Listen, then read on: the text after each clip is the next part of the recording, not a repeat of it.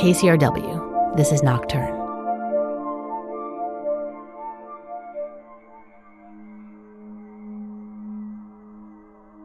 The night is the perfect canvas for magic, as both the inner and outer terrain transform into something less recognizable. The mind opens and spirits find a place to land. The ancient Peruvian art of shamanism harnesses the mystery and power of darkness to aid in the healing of those who suffer. Eduardo Calderon was a gifted curandero, or healer, performing all-night ceremonies meant to combat the disabling effects of witchcraft and sorcery. Stephen Most was captivated by the charismatic Peruvian shaman. I'm Stephen Most. I'm a writer and filmmaker. Many writers like to write about what they know, but I like to write about what I don't know and explore the world as a writer. And one of my great explorations in my life, although I wasn't doing it explicitly as a writer, was going to Peru and meeting Eduardo Calderon. So this is my compadre in the photo on the wall, Eduardo Calderon. This is a sculpture he gave me, the lechuza, the owl of wisdom. And wisdom flies at night, as does ancient Peruvian shamanism. He was a student of ancient Peruvian culture. He had a job creating friezes on the city of Chan Chan. He recreated the technique of the ancient Mochica potters. Eduardo became very famous as a shaman in Germany, but also mainly in Peru. El Daño, sorcerers cause harm. And the kind of shaman that Eduardo was is kind of white magic that undoes the evil spells caused by sorcerers. So here's a book about him. The title is Speak San Pedro, San Pedro being the psychoactive cactus that is used in Peruvian shamanism. This is the text of the movie Eduardo the Healer. This is the mesa, the all-night ceremony with its ritual objects. And here's a cover of Natural History magazine with Eduardo. Here's a whole booklet about the sacred cactus of Peruvian shamanism. And now I'd like to introduce you to San Pedro, also known as St. Peter. This is a psychoactive cactus. It's in the mescaline family. It's used in the all-night ceremonies of Peruvian shamanism. On top you'll see this bud. It will become a flower. It's a very strange-looking flower. The San Pedro cactus flowers at night. And it flowers for about 24 hours. It's this white, obscene-looking shape that suddenly appears. And the fact that it flowers at night perhaps inspired the idea of an all-night healing ceremony using this psychoactive cactus.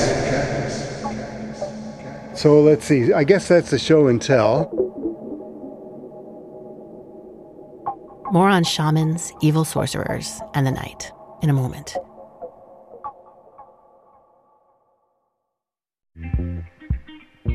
Thank you for listening to this KCRW podcast. In case you don't know us, KCRW is public radio in Los Angeles, bringing the best of NPR to Southern California. We're also known for our own brand of bold and innovative programming, evocative storytelling, taste-making music, and audio documentaries that are little movies for your ears. You can join our community to support this show and others, or make a one-time donation just to say thank you. Find out more at kcrw.com/join.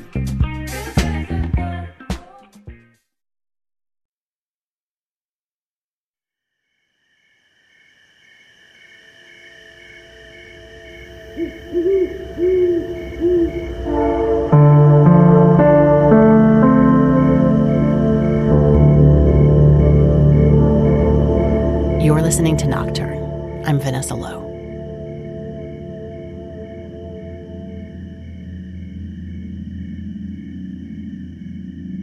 The study of psychedelic substances to aid in expanding consciousness and therapeutic healing has been increasingly popular among parts of the mainstream psychological and scientific community. Michael Pollan's recent work, which includes his own use of mind-altering aids, has been widely praised. This isn't a new thing, though. Scholars in the U.S. first became interested in studying hallucinogenics back in the 1960s. Timothy Leary and Ram Dass famously explored the use of LSD in this way. Outside of academia, though, shamans in indigenous cultures around the world had been using medicinal and magic herbs as part of healing ceremonies for millennia. In northern Peru, this practice was intricately linked to the power of the night as an aid to entering an altered form of reality. Stephen Most was a 21-year-old Harvard student who found his way to Peru in the early 1960s. An anthropologist he knew invited him to come along on her grant, even though he wasn't an anthropology student. The idea was I was to go to this coastal town called Moche, which happened to be, and happens to be, where the Mochica Empire was centered. And that's really all I knew. I happened to find one book about Moche, and in that book I learned about an artist, Pedro Azabache, who was a Moche Indian. He was a descendant of the Mochica, and he was painting his world, the world of the Mocheros, which was rapidly changing due to the modernization of Peru. So I thought I'd write about him. I would get to know him and write a biography of Don Pedro. I went on and met Pedro Azabache, asked if I could live with him and write about him, and he said, encantado, enchanted. But I didn't know how enchanted my summer would become, because it was through Pedro that I met Eduardo Calderon. Pedro was the head of the School of Fine Arts in the city of Trujillo, the second largest city in Peru. Eduardo Calderon taught wood and ceramic sculpture at the school. One day, Eduardo asked me if I would come and visit him. He said he wanted to make a bust of my head. I don't think he'd seen anyone who looked quite like me before. So I said, of course, I'd love to do that. And that's how I got to know Eduardo Calderon. He was really extraordinary in so many ways. Not only was Eduardo a gifted artist, he was also a fisherman in the tradition of the ancient Mochica. And at 30 years old, he had 11 children. And very early on, as he was plopping clay onto this wheel, he asked me, do you know that I am a brujo? Brujo meaning sorcerer, but it can also mean practitioner of healing magic. Stephen and Eduardo Calderon connected right away, despite the fact that Stephen had limited Spanish and Eduardo spoke almost no English. Well, let me tell you a little more about that first day at his house. His wife, Maria, brought a bowl full of chicha, which is a corn liquor that Eduardo and I shared, saying, salud, salud, salud, drinking one after the other. And then, from a corner of the backyard, he pulled out the head and wings of a pelican. There was music playing on the radio, and he invited me to dance with him. He had the pelican over his shoulders, and then he would put it over mine. So we were impersonating this animal, having had quite a lot of chicha, and having the best time. It was quite a bonding ceremony that we had in Eduardo's backyard. So he, that day, invited me to come to a mesa, which is an all-night healing ceremony. The mesa, or all-night healing ceremony that Eduardo Calderon performed, is an ancient tradition that goes back 3,000 years. Performed by a shaman or curandero and his or her assistants, the afflicted come with specific complaints, most often resulting from being hexed by rivals. If there are physical complaints, a guinea pig is rubbed over the sufferer's body, and its entrails are read to diagnose the problem. Hexing would have been performed by an evil brujo or witch doctor, and the curandero's job would be to neutralize the spell. Stephen would go on to serve as Calderon's apprentice during mesa ceremonies many times over the years. Now, mesa means table, and I think that it is a term that comes from the appropriation of Peruvian shamanism by the Catholic Church. What the Catholics were not able to do is control the sorcerers who had power, who were able to attack people who became assimilated into Catholic Peru. And I think that the shamans brought their ceremonies into the church as white magic to counteract the evil, the harm that the brujos were doing to people. And in fact, the fear of sorcery actually killed people. People died out of terror of what a brujo could do to them. Most of the problems that came to the healer, the vast majority of them were daño, sorcery. That's Douglas Sharon. In the early 1960s, he was a young archaeologist working in Peru and was dating a friend of Stephen's. Doug was intrigued by Stephen's stories about Eduardo Calderón, so he sought him out, became his apprentice, switched his field of study to anthropology, and went on to write his dissertation, which became a book about Calderón. Later, he would make a film about the charismatic shaman entitled Eduardo the Healer. As a curandero, Eduardo is a descendant of healers who have plied their trade for over 3,000 years.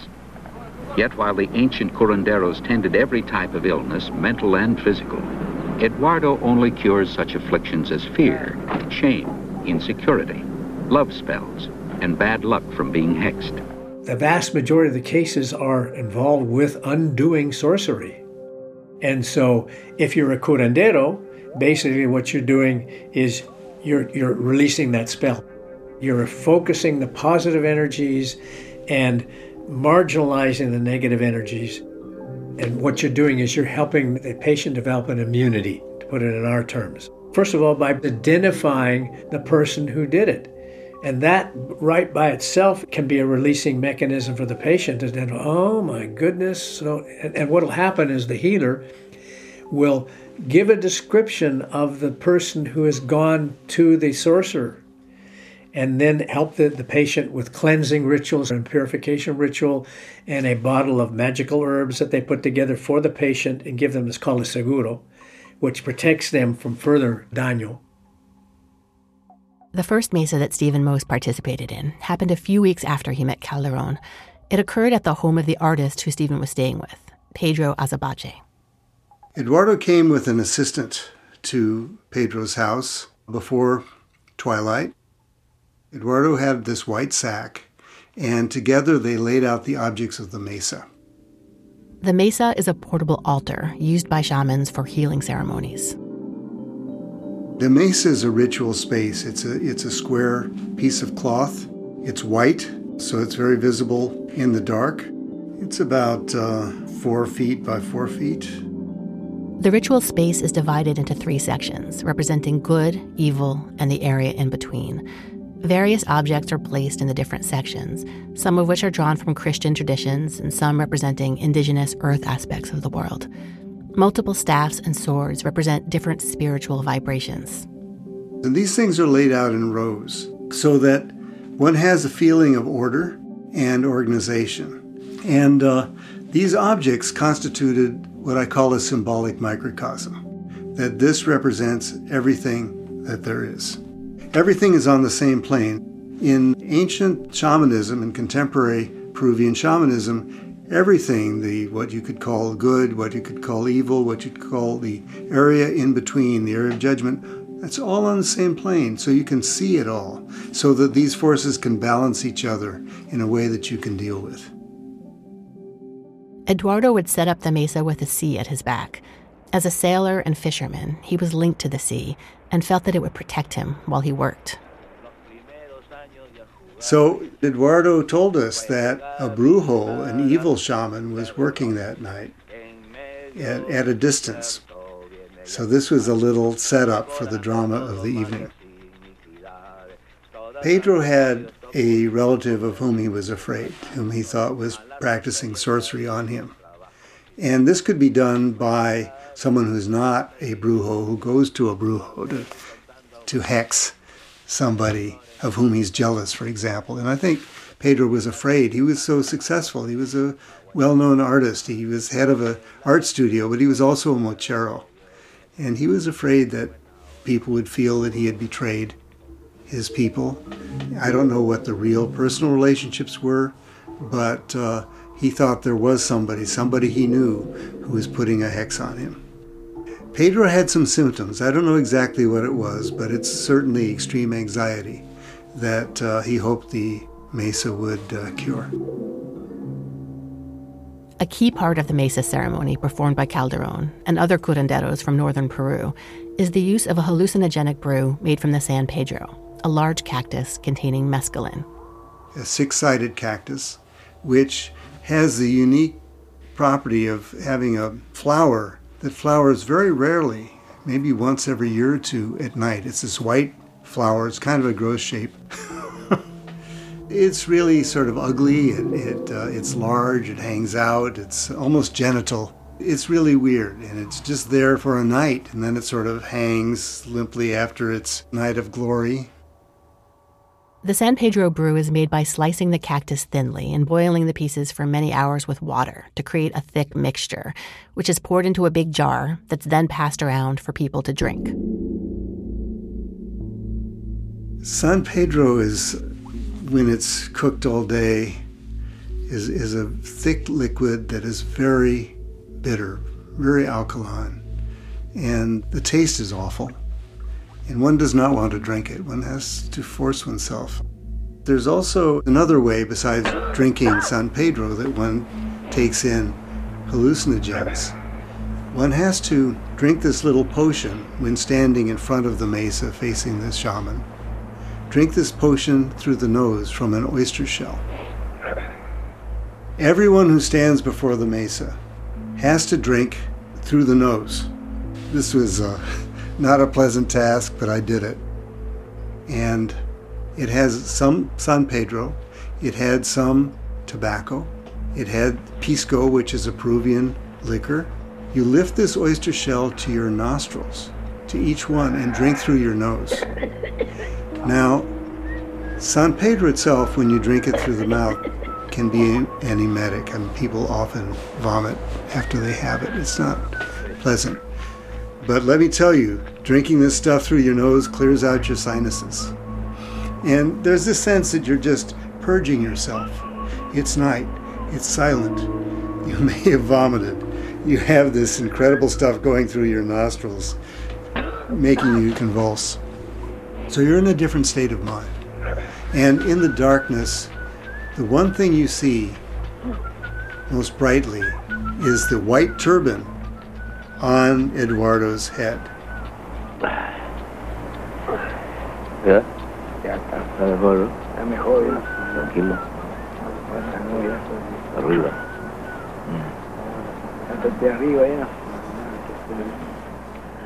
The feeling of having San Pedro, the unpleasantness doesn't last very long. You drink it, it tastes bad, then it enters your body. And then, of course, comes the interesting part, to see the psychoactive results of San Pedro. The major thing I experienced after drinking San Pedro was seeing these patterns, these fractal patterns in colors. That was really interesting. But also what I felt that I experienced was a kind of psychological bond with other people there, even when they were people of a very different culture than myself. We seemed to be experiencing the same thing at the same time. And what I mean is that Eduardo, when he had a patient or a sufferer in front of the mesa, would want to know which of the swords or staffs corresponded to what was happening psychologically or spiritually in that person.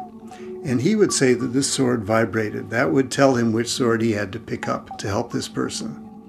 And I seem to know, and others seem to know, it has to be that one. Yeah, you could see the staffs were vibrating. You know, they were animated, and the environment felt loaded with energy. Eduardo would say that the songs, the ritual, the ceremony, the invoking of the spirits of the past, of their ancestors, coupled with the very gentle, easy feeling that you get from San Pedro. It is very, very gentle, very, very smooth. There's no shock therapy involved with the mescaline in San Pedro. Well, this is actually an interesting aspect of my life because when I was at Harvard, Richard Alpert, who later became Baba Ram Dass, and Timothy Leary were there, and I knew both of them. I was a research assistant for Richard Alpert, and he said, come back and work with me next semester, and I'll take you to a higher level of consciousness. Well, I didn't see that his consciousness was so high. I was not impressed by the guy. And a few weeks after I'd finished working with him, he and Leary were kicked out of Harvard for giving LSD to undergraduates. I felt that having experienced San Pedro in this ancient ritual setting gave me an understanding of psychoactive drugs that wasn't quite as extreme as many of the people of my generation at that time. Because many people thought it was a sacrament, it would change their consciousness in a way that would lead them to new worlds of understanding. I did have LSD, psilocybin mushrooms, and so on. I would say the major difference is that on San Pedro, at least in my experience, I wasn't tripping. It was part of a ritual context. The trip, if you want to call it that, was the mesa itself, the all-night ceremony. It isn't known for sure why the mesa ceremony happens at night, but the night is woven into the fabric of the tradition in multiple ways.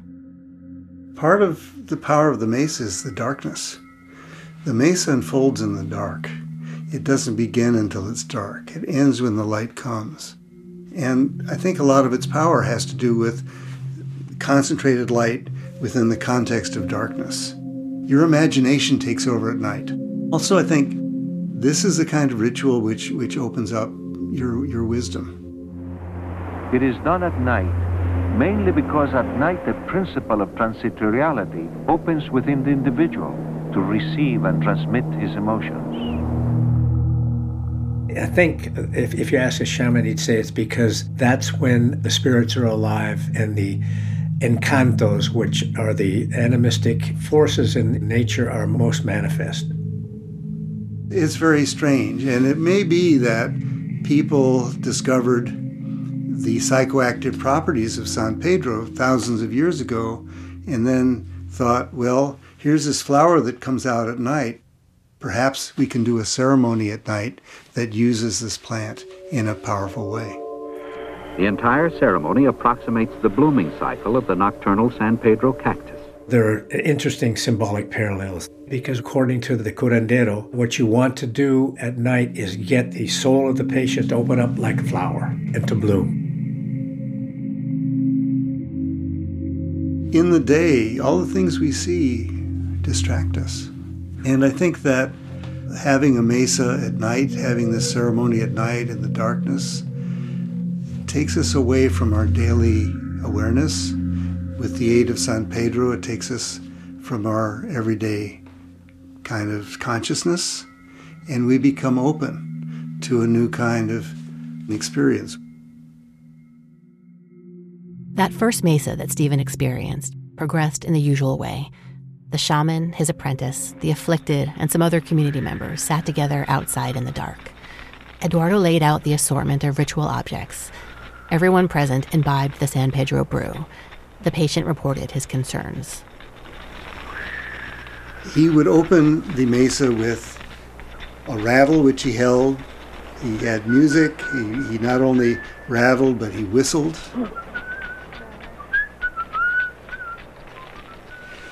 Then he'd start chanting this poem. And I spoke about the mesa as a symbolic microcosm. So is this poem. I go playing, with my sugar candy. I go to the sacred mountains. I go all over the whole world. So with his song, he basically brought the whole world into this space of the mesa. When Eduardo said there was a brujo working that night, he said, you'll know that brujo is coming at us at our mesa when there's a light in the sky. And so that is another dramatic moment, a setup of what would happen later. Don Pedro appeared before the mesa, and he and Eduardo divined the face of a relative of his who's jealous of him, who might attack him. And that's as far as it went at that point. This was getting on to be like 1 or 2 at night, and I was kind of drowsy. I was doing my best to stay awake. And then the people on the other side of the mesa were pointing. There's a light in the sky. And of course, I know that this sort of thing couldn't exist. I didn't even bother to turn around. They kept going, look, a light, a light. And so finally, I did turn around and there was a light in the sky. It was a kind of a reddish light over the trees. You know, I'd had a lot of San Pedro. I'm thinking, well, is this a collective hallucination? You'll know that brujo is coming at us when there's a light in the sky. So more time went on, more chanting, more passing of the San Pedro, and Pedro had fallen asleep. And all of a sudden, Eduardo rouses him from his sleep, says, get up, he's come. And he instructs Pedro to go out some distance from the mesa and hurl himself on the ground with this great thud. And meanwhile, Eduardo grabs the sword from the mesa, and it's like, you know, swashbuckling movies. You can hear the whir of the sword. He's fighting this evil brujo. And it goes on, and Eduardo is thudding himself on the ground over and over, all happening in the dark. You don't quite know what's happening. And then finally, after this great struggle, Eduardo strides triumphantly back to the mesa and puts a sword in the ground. He has conquered this brujo. Pedro, much relieved, rejoins us, and that was the major act of the evening. A few hours later comes the dawn, and there's a ritual cleansing. Eduardo has a spray of scented water that he spews on each of us, and he has a sword, and he rubs us down with the sword. There are all of these rituals before he collects the objects on the mesa, puts them in the sack, and leaves.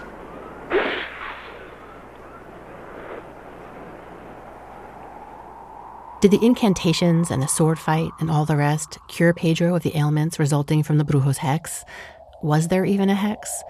Of course, there's no way to know. But for all the talk about spirits and magic... Eduardo had studied for a year as a priest. He was a performer.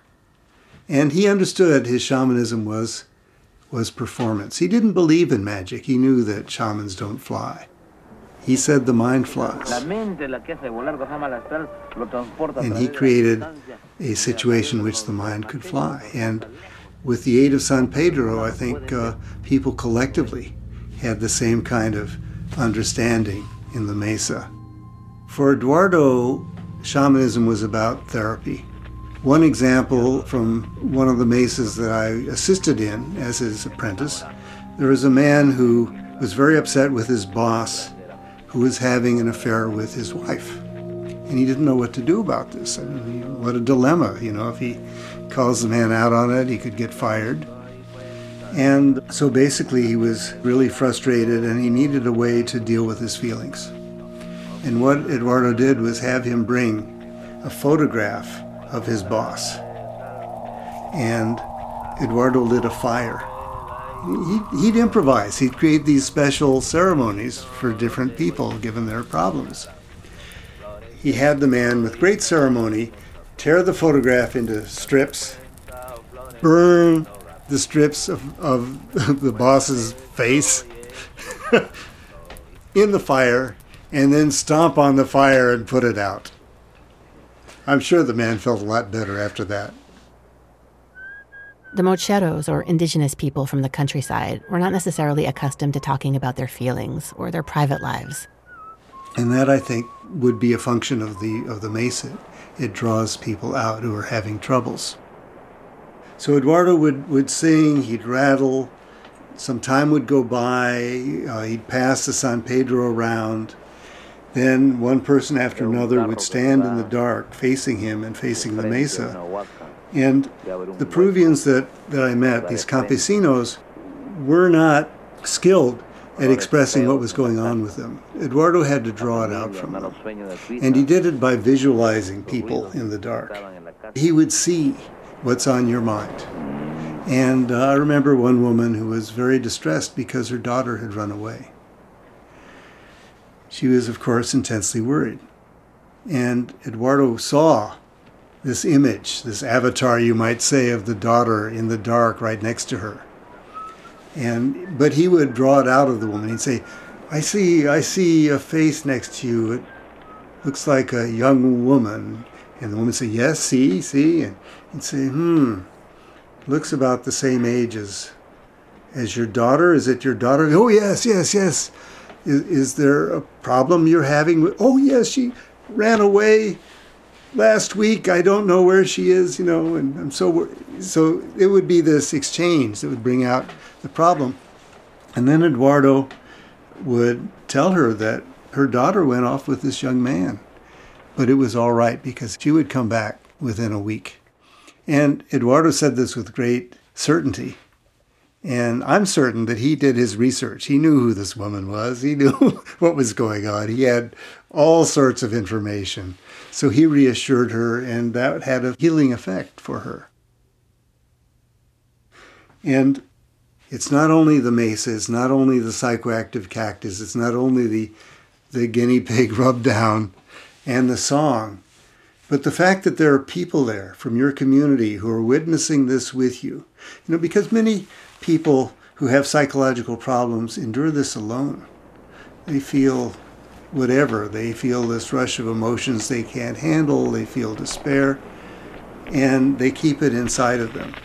But if there's a way, without spending great amounts of money and time on a psychiatrist, to get together with your neighbors and to have this feeling brought out in the open, now all of a sudden it's different. It's public. It's creating a shared awareness. Everyone at the Mesa is experiencing the same thing at the same time. And I think this was part of the healing. Some people might hear that Eduardo Calderon didn't believe in magic and see these aspects of showmanship and say he and others like him are frauds. Yeah, they would. And they're wrong. I'm sorry. There are hucksters. There are hucksters out there who aren't really real shamans, but the showmanship is a very important part of it. Absolutely. And that doesn't make them a huckster. Shamans are performers. They are really, really good at it. The whole narrative you would see between the healer and the patient is a storytelling event. And these emotions are being brought up rather than being suppressed. And it's in the dark, and it's easy to project all of this. You've got this healer who is very dramatic and very charismatic, and that draws the patient into that whole universe. I believe that curanderos are effective. I don't just believe it, I know it. Todo marcha bien ahora ya. Todo va a pasar muy bien. Está levantando. Ahí. Pasó la cuestión de la vera. Tranquilo ya. Más tranquilo. I believe that curanderos, like mystics around the world, they do tap a very real alternative reality. These are people who have developed that capability that we all have and are in communication with, for lack of a better word, the supernatural, and are in a position to help other people relieve some of their burdens of living in this world.